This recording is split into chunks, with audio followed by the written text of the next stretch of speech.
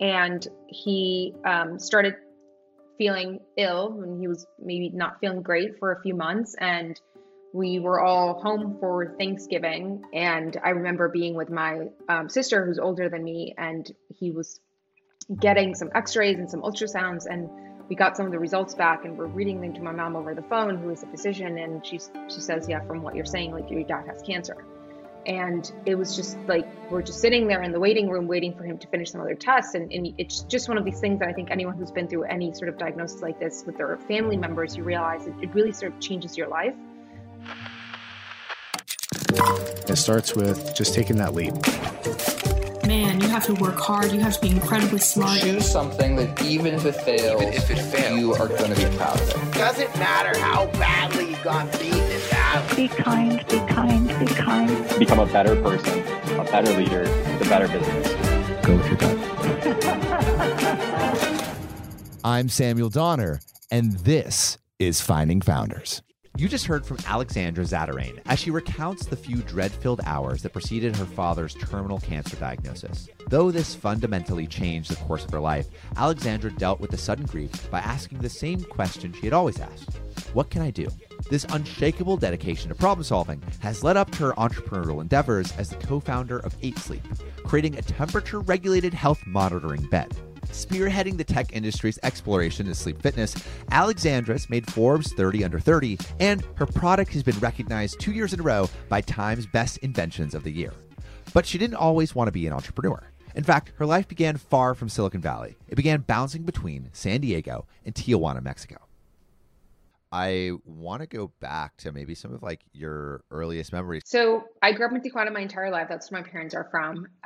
Like many of us that are blessed to grow up in the border towns of Mexico, we are born in the United States, and then we just live our lives in Mexico. And it's very much the sort of like cross-border culture. And that was my case, and that of my siblings. And I always say, like, that's probably like one of the best presents my parents ever gave to me, the opportunity to be an American citizen and sort of also live very close to the American culture. And that influenced a lot of my thinking and obviously the opportunities that I got in the professional world. What are some of those earliest memories as a kid in Tijuana? Yeah, I don't know how many people you've met who grew up in Tijuana, but it's a pretty big city. Like now probably it has around 2 million people or so. And it is a city of sort of opportunities. It's perceived by a lot of people who immigrate from either the center of the country or the south of the country in Mexico, or from other countries, especially in Central America, who come to Tijuana because it is really, really close to the borders. And so it is a place where entrepreneurs would come and build businesses and would also find ways to do business with the United States more easily. And I think that influenced a lot of the memories that I have growing up there, because it always felt like the US and its opportunities were within reach. And I saw that in my family. You know, my dad was a business owner. He came from Sinaloa in Mexico, from a really small town, and he moved to Tijuana when he was young, and he built a business. And so it was sort of just part of what that city's energy is like, and what you will see around you all the time. What was his business? My dad had a company in auto parts. So he was self-taught in English and eventually started importing auto parts from American manufacturers or American brands into Mexico and distributing them to sort of the local workshops and auto parts stores and things like that. And so through that business that he built from zero, with no outside capital and none of those things that I get to do in my own entrepreneurial journey, he gave us, both my parents gave us a fantastic life. And when we were kids, we would often go to the office with him, and I loved going to his office, and I loved playing around with being on the desk and playing with his pens and his Post-its. And I just always knew that I wanted a career, that was really important for me, and that I wanted to be able to have control over my career, because I saw that as a blessing in my parents' life. My mom's a physician, and so with her private practice, or when she was a teacher at university, it just felt like the fact that they were in their own way entrepreneurs, both of them, meant that they could be more present in our lives as well. And I think that was such a good thing to see, and it sort of made me even more inclined when the opportunity came about to take on the journey of being an entrepreneur myself.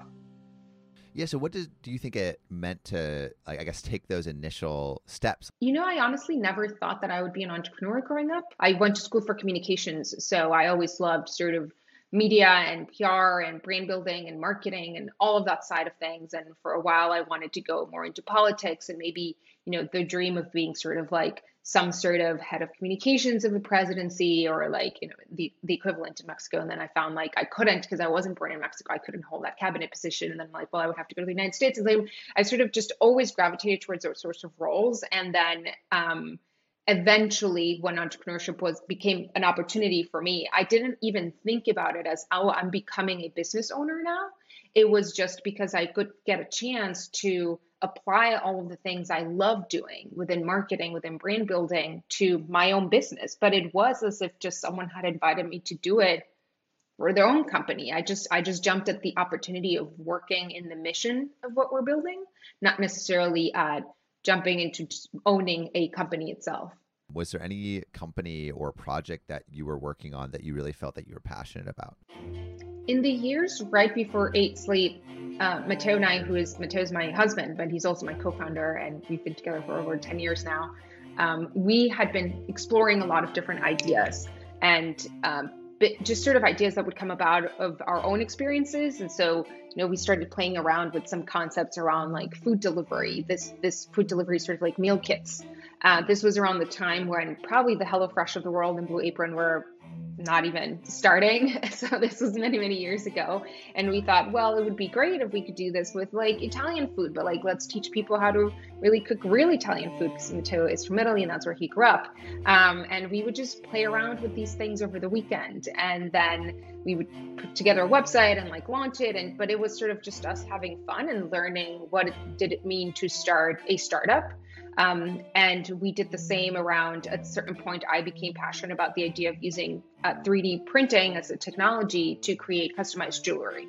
And there was this company called Shapeways, and they were based in New York City where we were living as well. And we started connecting with them and sort of thinking, what are the possibilities? Let's build something. And so, yes, we tinkered around with some things out of just passion, and sort of they were passion projects. Yeah, and I also want to dive in on what it's like going on that journey and having a co-founder that's also your significant other. Like, how are like the dynamics different, or what are some of the pitfalls or things that you had to work through, and even like the idea creation phase? Were there any, I guess, like boundaries that you had to set up early on, or frameworks to be able to work together in that context? I always say that working with my partner, in my case, has been a tremendous advantage. Because when you really think about it, we have spent now probably at this point over 8 years building 8 Sleep. And before that, we were working on these side projects and learning together. So I do feel like as a couple, and as now business partners too, we are on the same page and we sort of drive together in the same direction. And we have a shared vision of what we want to build for our lives. And our business is a huge part of what we build in our lives. And I see that as an advantage because we're sort of both rowing in the same direction. And we also are able to grow together. We know each other so well that we are also each other's biggest critics, but also biggest cheerleaders. But we have opted for just more of like a work-life integration approach versus being very strict on times when we are working and times when we are not. How did you make sure that you guys were growing at the same rate? I think at the end of the day, we have grown at the same rate when you look at things just from where we are today and you look back, but we certainly go through phases. There will be phases where maybe he is growing faster than I am, and then phases where I'm growing faster. And what has helped us is that we have over the years become much better at communicating with each other and giving each other that sort of feedback. It doesn't matter what it's about.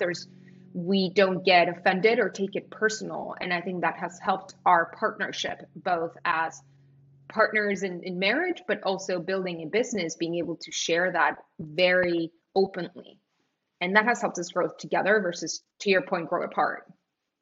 Yeah. So do you think like the framework you're operating within is like more towards radical candor? So it's like, saying what's on your mind from a place of love? Yes.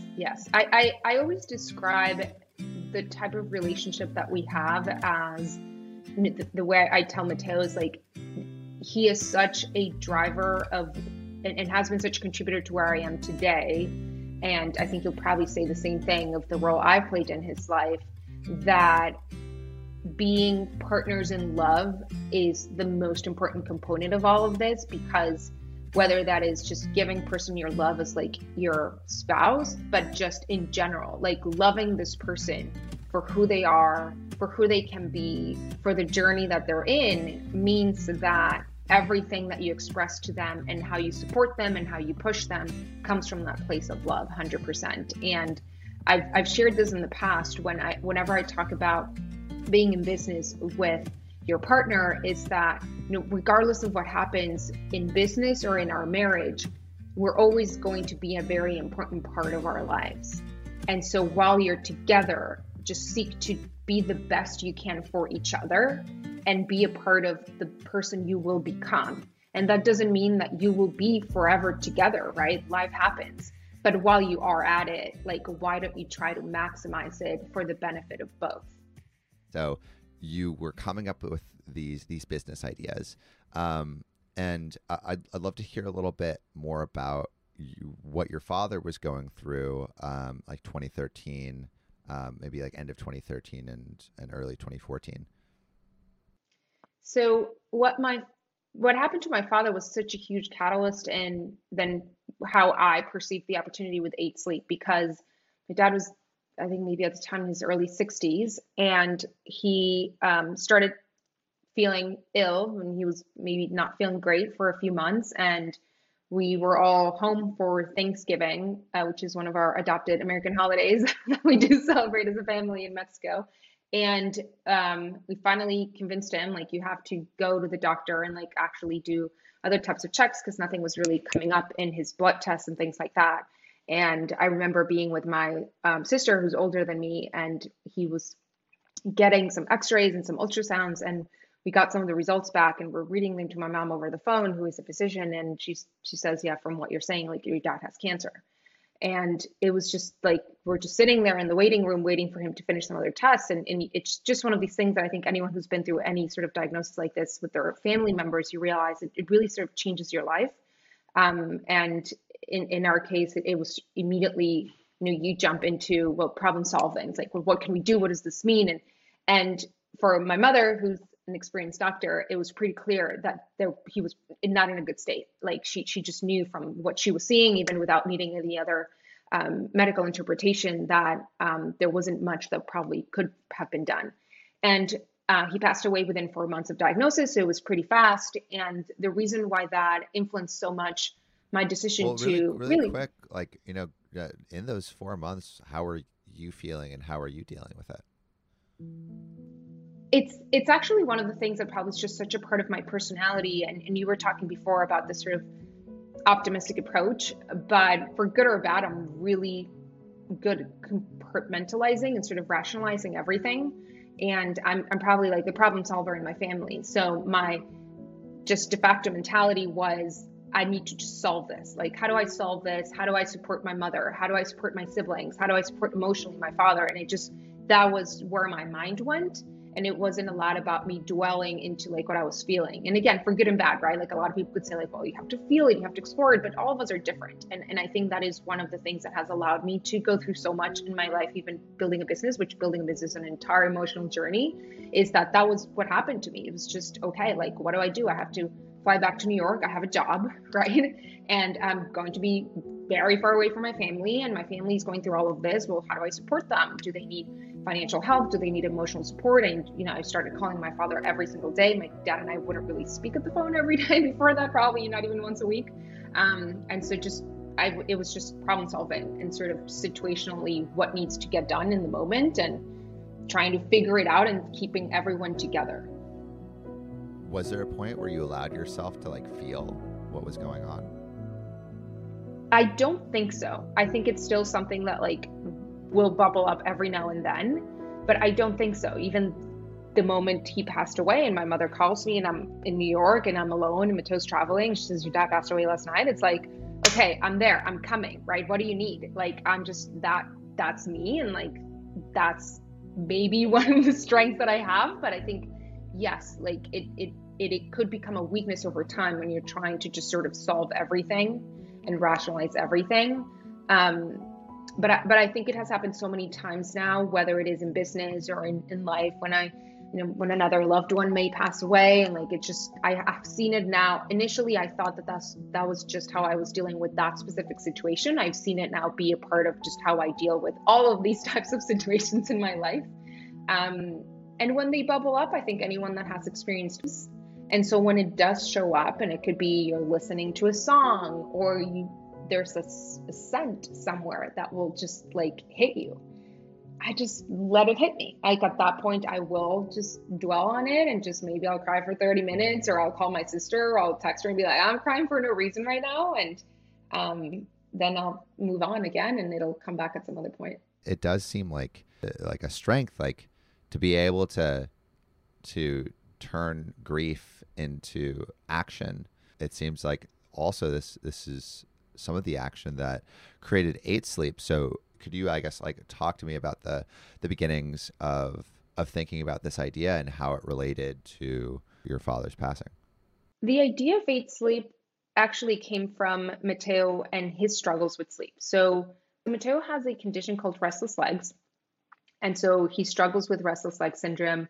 Overnight usually is when it flares up. And so he'll be restless. He wakes up, he loses sleep quality, right? So it is not something that you really have a blanket solution to. There's no like treatment that will cure you from it. But that's what led him to look into sleep in general, because his sleep was worsening. And as he looked into it, he also got really obsessed with the idea of optimizing sleep. He thought, well, what if we actually found a way to give people the same level of recovery that you would get in 8 hours, but give it to them in 6 hours? Would that be possible? And they decided, well, why don't we build a prototype of a technology that could allow us to seamlessly track your sleep in bed without you wearing anything, and then use that information to make different adjustments throughout your sleeping environment to give you the best sleep possible. So essentially what they came up with at the time is still what we do today. That's the premise of our products, is to go from just tracking data to using that data to personalize your environment. And the hypothesis here is that if we personalize, we'll be able to optimize everything to what you need. And if we do that, then you should be getting better sleep. And eventually you should be able to get the same level of rest with less hours. So they sort of pitched me this idea at some point, and this was maybe a month after my father had passed away. And they said, well, would you like to join us to build this? We need someone to take this product to market. And what went through my mind was that as they described to me the potential of the technology, they said that this technology could be used to track your sleep, but also track your health. And eventually it would be able to detect different things happening within your body. And that was sort of the aha moment for me, that I knew what my father had been through in the last 4 months of his life. And sleep is the first thing that sort of went away. Like, he's lost his ability to sleep. He had been a pretty good sleeper before then, and it became really a struggle for him to fall asleep. And also there was really no monitoring of him while he was at home. Like, you have to be in a hospital to be monitored all the time. So I thought, wow, it would be so incredible if all of us, as we are going through life and as we age, like it happens to all of us, we can have a way to monitor any changes in our body, because I'm sure that there will be a lot of different conditions that could be identified ahead of time. And second, if you are going through an illness, imagine the beauty of having a product like this in everyone's home. So you had that vision. What were the first steps of actually making it a reality? One of the first steps that we took from like idea to actually building a company was build a prototype. We are a primarily hardware company. Most of really the value also that we have is all the intelligence in the products. There's a lot of software and machine learning and things like that. But building the prototype of this product was really key. So Max built a prototype in his house in San Francisco, and actually Matteo and Max at that time, if I remember, it was probably like March 2014, hosted a dinner for friends. They just invited friends to come over, and they called it like it's the mythical pajama party. That's sort of this inception of 8 Sleep, because they invited some friends to come over and try the product in Max's bedroom and just see what would happen. And it was a set of sensors connected to Max's laptop, so you can see in real time that this was able to track you, and it could also change the lights in your room. And it was just really a prototype to show you the potential. But out of that dinner, one of their friends offered to make the first investment in what was at the time a non-existent company. But that gave them that idea that, well, maybe there's something here that we can do. So why don't we move this forward? And that's where really 8 Sleep comes from, is that pajama party. What did that feel like for you to have that vote of confidence from a friend? If anything, I think the moment you take outside investment, it ups the ante. It's not just your money going into building this business anymore, but now you have the money of other people. And a lot of times those first checks are your friends or are your family members. And so it means you probably have more pressure, that feeling that you have to deliver for them because there's some relationships in the way. And so now that you have to deliver, like, were you also like applying to other like accelerators? We didn't know anything about what it meant to bring a product like this to market. And we were so naive at the time that it's part of the maybe most beautiful face of a company when you are naive, but you're taking risks and you're not afraid to fail. And you're constantly failing and learning. But I would say that what got us through is that we were very, for the most part, humble and very self-aware, and we knew that we knew nothing. And so one of the first steps was to try to connect with people who had done it before. And we didn't have maybe as good of a network as we have nowadays after all of these years. And so it was really anyone that we can get introduced to, and that could be, well, this person who worked at this startup that launched this hardware product, and just ask as many questions as possible. And that was the first few months. But we obviously, like many startups, wanted to get into the best accelerators out there. And we applied to Y Combinator a couple of times and got rejected. And then we launched our product in crowdfunding because we decided that we had to actually validate if anyone in the world wanted a product like this. And after the success of that crowdfunding, we finally got into Y Combinator. So yeah, how did you actually create the crowdfunding? We did a video where we had to write a script, and we had to create not only an amazing crowdfunding page with all this clear storytelling, but also our own website, because people want to know about this company and this group of people who are building this. So it is a whole thing. And at the time, it was 2015 when we launched it, so crowdfunding was really popular. And that is, I think, an advantage we had because there were a lot of eyeballs into all of these campaigns, and there was this incredible community of people that would support things that they liked on these platforms. So we ended up doing really well, but it was a risk because you put your product out there and it could totally fail in public, and everyone would know how much or how little you had actually sold. And how much did you actually raise? So we ended up doing in crowdfunding over 1.2 million in pre-orders, I believe. Wow. We were very surprised, I think, of the first order. We put the campaign live maybe around midnight, and we saw a first order come in maybe like 3 hours later. So that person will forever be the very first customer 8 Sleep had. That's so cool. And so you have all this traction with crowdfunding. So I imagine when you ended up like applying to accelerators, that helped a lot. So can you tell me a little bit about how you applied to Y Combinator? And tell me a little bit about what Y Combinator is and why you wanted to be a part of it.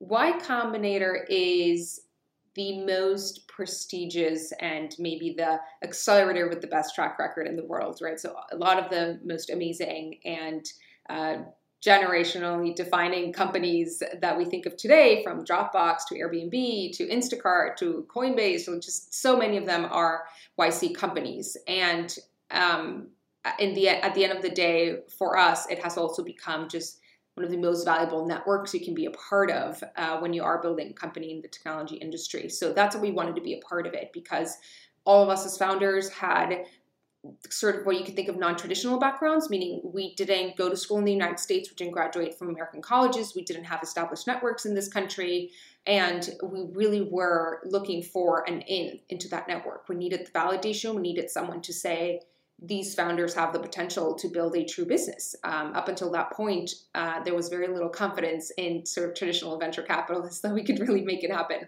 So that's why we were so eager to get in. And after the success in our crowdfunding, YC reached out because they were looking to bring in more hardware companies. And so they said, well, are you considering applying? And they do this very often, right? They do a lot of outreach. And at the end of the day, I still remember we spent like an entire Saturday thinking, should we even spend the time building all these answers and this video that you had to submit for your application? And we did, and we're here. That's awesome. That's awesome. So what did YC do for you guys? It opened us up to a unique way of thinking. When you go into YC, you get paired you get put in certain groups and you get paired with partners, meaning the sort of the mentors or the people who are providing the guidance during the program. And we had people like Gary Tan, and we had Michael Seibel, right? Like, we were so lucky. Just that, the mental frameworks that we absorbed from it, and the network and being connected to these outstanding peers of entrepreneurs who are all very ambitious and working very hard. You're learning from these people around you every single day. That's so cool. I mean, and it sounds like an amazing opportunity. So can you, I guess, lead me up to where 8 Sleep is today? Now we fast forward from everything we've been talking about and we get to 2022. We are still in that same journey of building towards our mission of helping people just optimize their life through better sleep. How do you get the most out of the life you want to have, unlock your full potential through sleep fitness? And we build products that are all tech-driven, whether it's hardware or software, that will help you achieve that. Where we're still going is that there's a lot more innovation to develop. We are working on a lot of other technology developments that can help tackle other problems around sleep. We know that today our current products are the Pod, which is our most popular product, helps people get up to 35% higher quality sleep, which is clinically validated, more deep sleep every night, higher recovery. Like, it's all there. Now it's about, well, what else can we build? What are other problems people have around their sleep, and how do we solve them? To wrap up, what do you think is like the biggest learning lesson you've had in going on this journey and creating like this very successful company? The biggest learning I've had in building the company so far is that as humans, we can really be our biggest limitation, our own limitation for ourselves. And so that the best way to approach life is with a mindset of growth and challenge, rather than looking for comfort and for maintaining the status quo. Because life will throw at you so many things. And this is not just in business. That is how life is. There will be challenges, there will be illness, there will be loss, there will be death, there will be also a lot of fantastic moments. So, but change is the constant in life. And so if you approach it with that mindset of accepting challenge as a good thing and looking to learn from the challenge and become a better person, I believe that you will find yourself more fulfilled in life. Thank you so much for listening. If you haven't already, make sure to subscribe, rate the podcast 5 stars, and share with a friend. If you have any questions or comments, DM us at Finding Founders Podcast on Instagram, LinkedIn, or Facebook. Finding Founders is produced and hosted by me, Samuel Donner.